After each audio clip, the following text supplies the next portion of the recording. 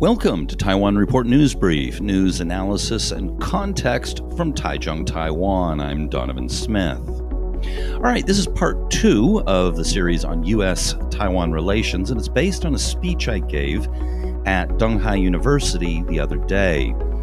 So, the first part covered the basics up to the Reagan administration, which involved, of course, getting the ROC delegation to storm out of the UN, meaning that Taiwan was no longer represented there, and of course the U.S. cutting diplomatic relations, the Taiwan Relations Act, and setting up AIT, the American Institute on Taiwan, here to act as a de facto embassy.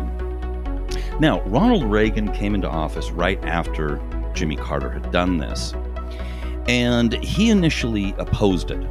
However, once he came into office, he went along with Carter's decision. However, he added something to the Taiwan Relations Act and gave Taiwan what's called the 6 assurances. Now, at the time, these were not widely publicized, but what's important about it is that it was from the U.S. government giving assurances to the government here in Taiwan. Now, these 6 assurances that Reagan gave, and he signed personally, it's been slightly modified since, but this is the current version. We did not agree to set a date certain for ending arms sales to Taiwan. We see no mediation role for the United States between Taiwan and the People's Republic of China. Nor will we attempt to exert pressure on Taiwan to enter into negotiations with the PRC. There has been no change in our long-standing position on the issue of sovereignty over Taiwan, which, by the way, is undetermined, which I talked about in part 1. And we have no plans to seek revisions to the Taiwan Relations Act, and the August 17th communique should not be read to imply that we have agreed to engage in prior consultations with Beijing on arms sales to Taiwan. Now, that last part there has been more or less honored. However, I'll be coming back to that in a second. Now, during the Reagan through Obama years, the U.S. government has been keeping a moderately cool policy toward Taiwan, in deference to the government in Beijing. Now, it's not warm, it's not exactly cold either. It was, as I noted in the first part, the U.S. State Department put in all kinds of self-imposed rules on how Taiwan and government officials could interact, where they could meet, what people could wear even. It was kind of silly, frankly. There was an awful lot of that. Now, different administrations would sell more or less weapons to Taiwan, depending on how cool or warm they were to Taiwan and to the People's Republic. So some administrations would sell more weapons and others less, depending on how worried they were at hurting the feelings of the Chinese people and offending the government in Beijing. Now, the reason why I noted the last part of the 6 assurances is that it's true. The U.S. government, as far as we know, has not consulted with Beijing on weapons sales to Taiwan. But how modern the weapons were, how many weapons were sold, how frequently they were sold, were made internally within the United States with the reaction of the People's Republic in mind. So while in practice they weren't consulting with China, they were effectively deferring to Beijing on the decisions that they made. Now, during this period, there are various communiques made with China that refer to Taiwan. I'm not going to go into those, because recent developments have kind of shoved those under the rug. So the U.S. has been generally bowing to China's wishes, or even making up things that they were bowing to China on, but up to a point. Let me talk a little bit about Democrats versus Republicans and how they view Taiwan. The Republicans traditionally have been much more pro-Taiwan. They have historically been more pro-right-wing governments, whether they were authoritarian or not. The Democrats, historically, have been less friendly to Taiwan and less likely to crack down on left-wing authoritarian governments. That's historically been the pattern. Now I'll be coming back to this in the modern era and see what's changed, but that's the traditional picture. As for the KMT, the Kuomintang, versus the DPP, the Democratic Progressive Party, during the Chen years, the Chen Shui-bian presidency, the U.S. government kept trying to rein in Chen Shui-bian and, of course, the vice president, Annette Lu Xiulian, over things that they would say. And the U.S. government made it very clear to Chen that they were very concerned about Chen, as they put it or thought, rocking the boat. They blamed Chen Shui-bian for all the tensions that were created during that period between Taiwan and China, even though that was not entirely accurate. However, the U.S. government did not want war, they did not want any trouble, and they found it easier to lean on Chen Shui-bian than to lean on the government in Beijing.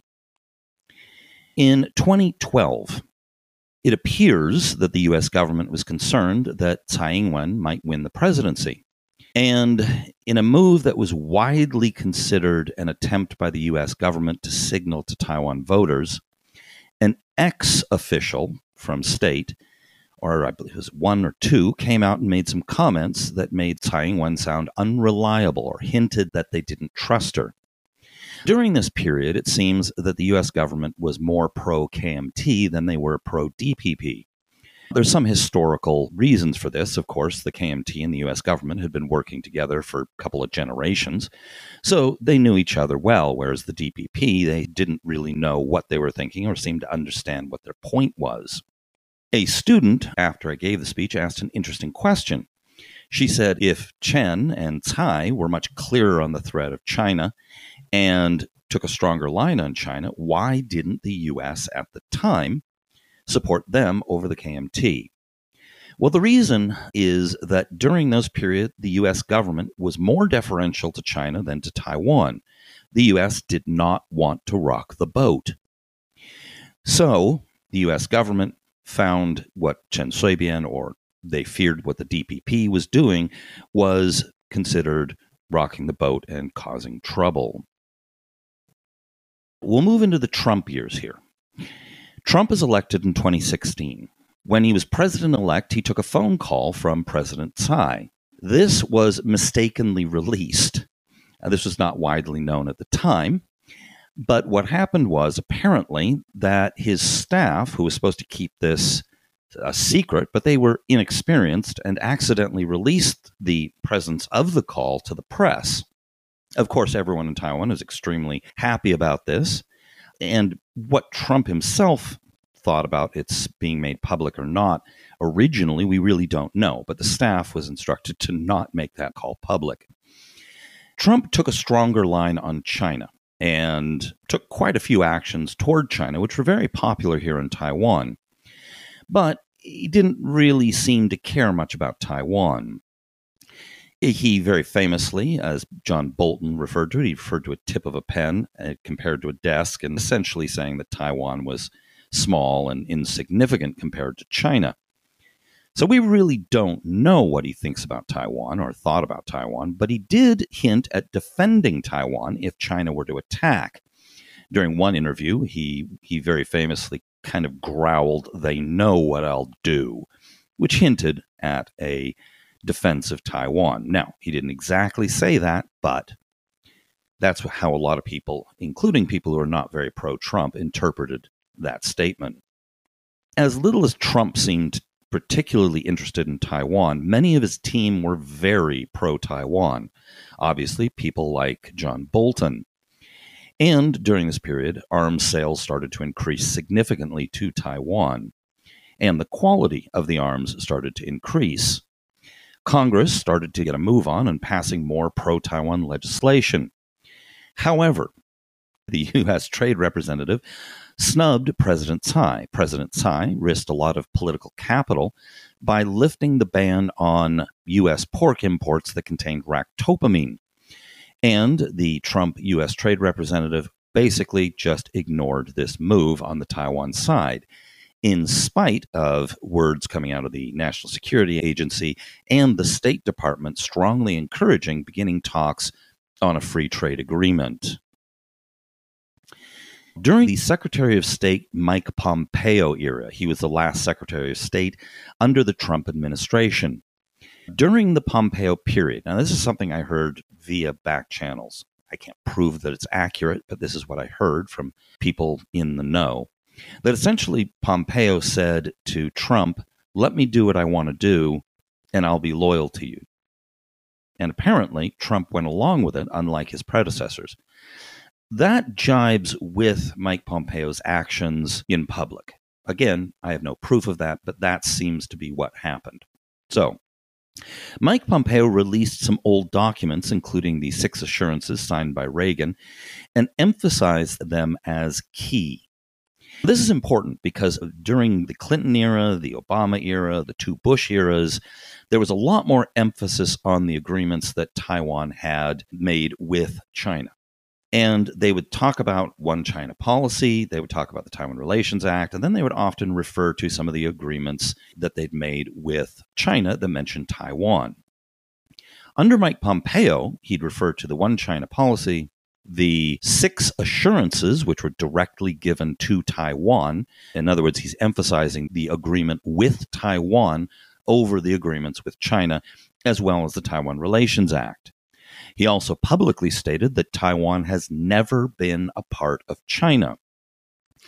Presumably, he was referring to the People's Republic of China, although there could be a case for that going longer term.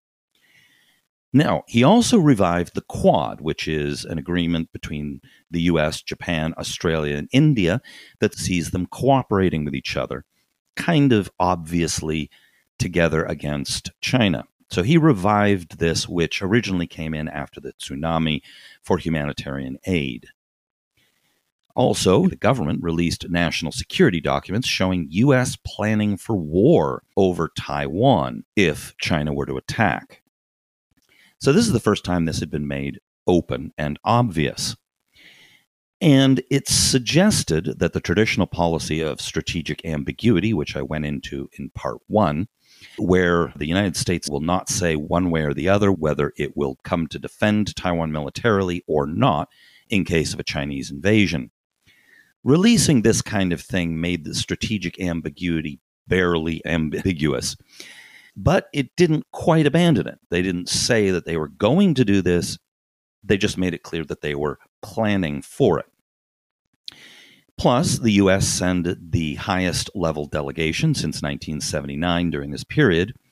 And just before Trump left office, Pompeo dropped all of those silly State Department rules on contact with Taiwanese.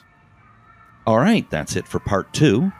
And we'll talk about the run-up to the election and the first 100 days of the Biden administration. This has been brought to you by the Taiwan Report. For more content like this, become our patron at report.tw. 哎呦，就是那个台湾狗啦，最喜欢我的台湾狗了。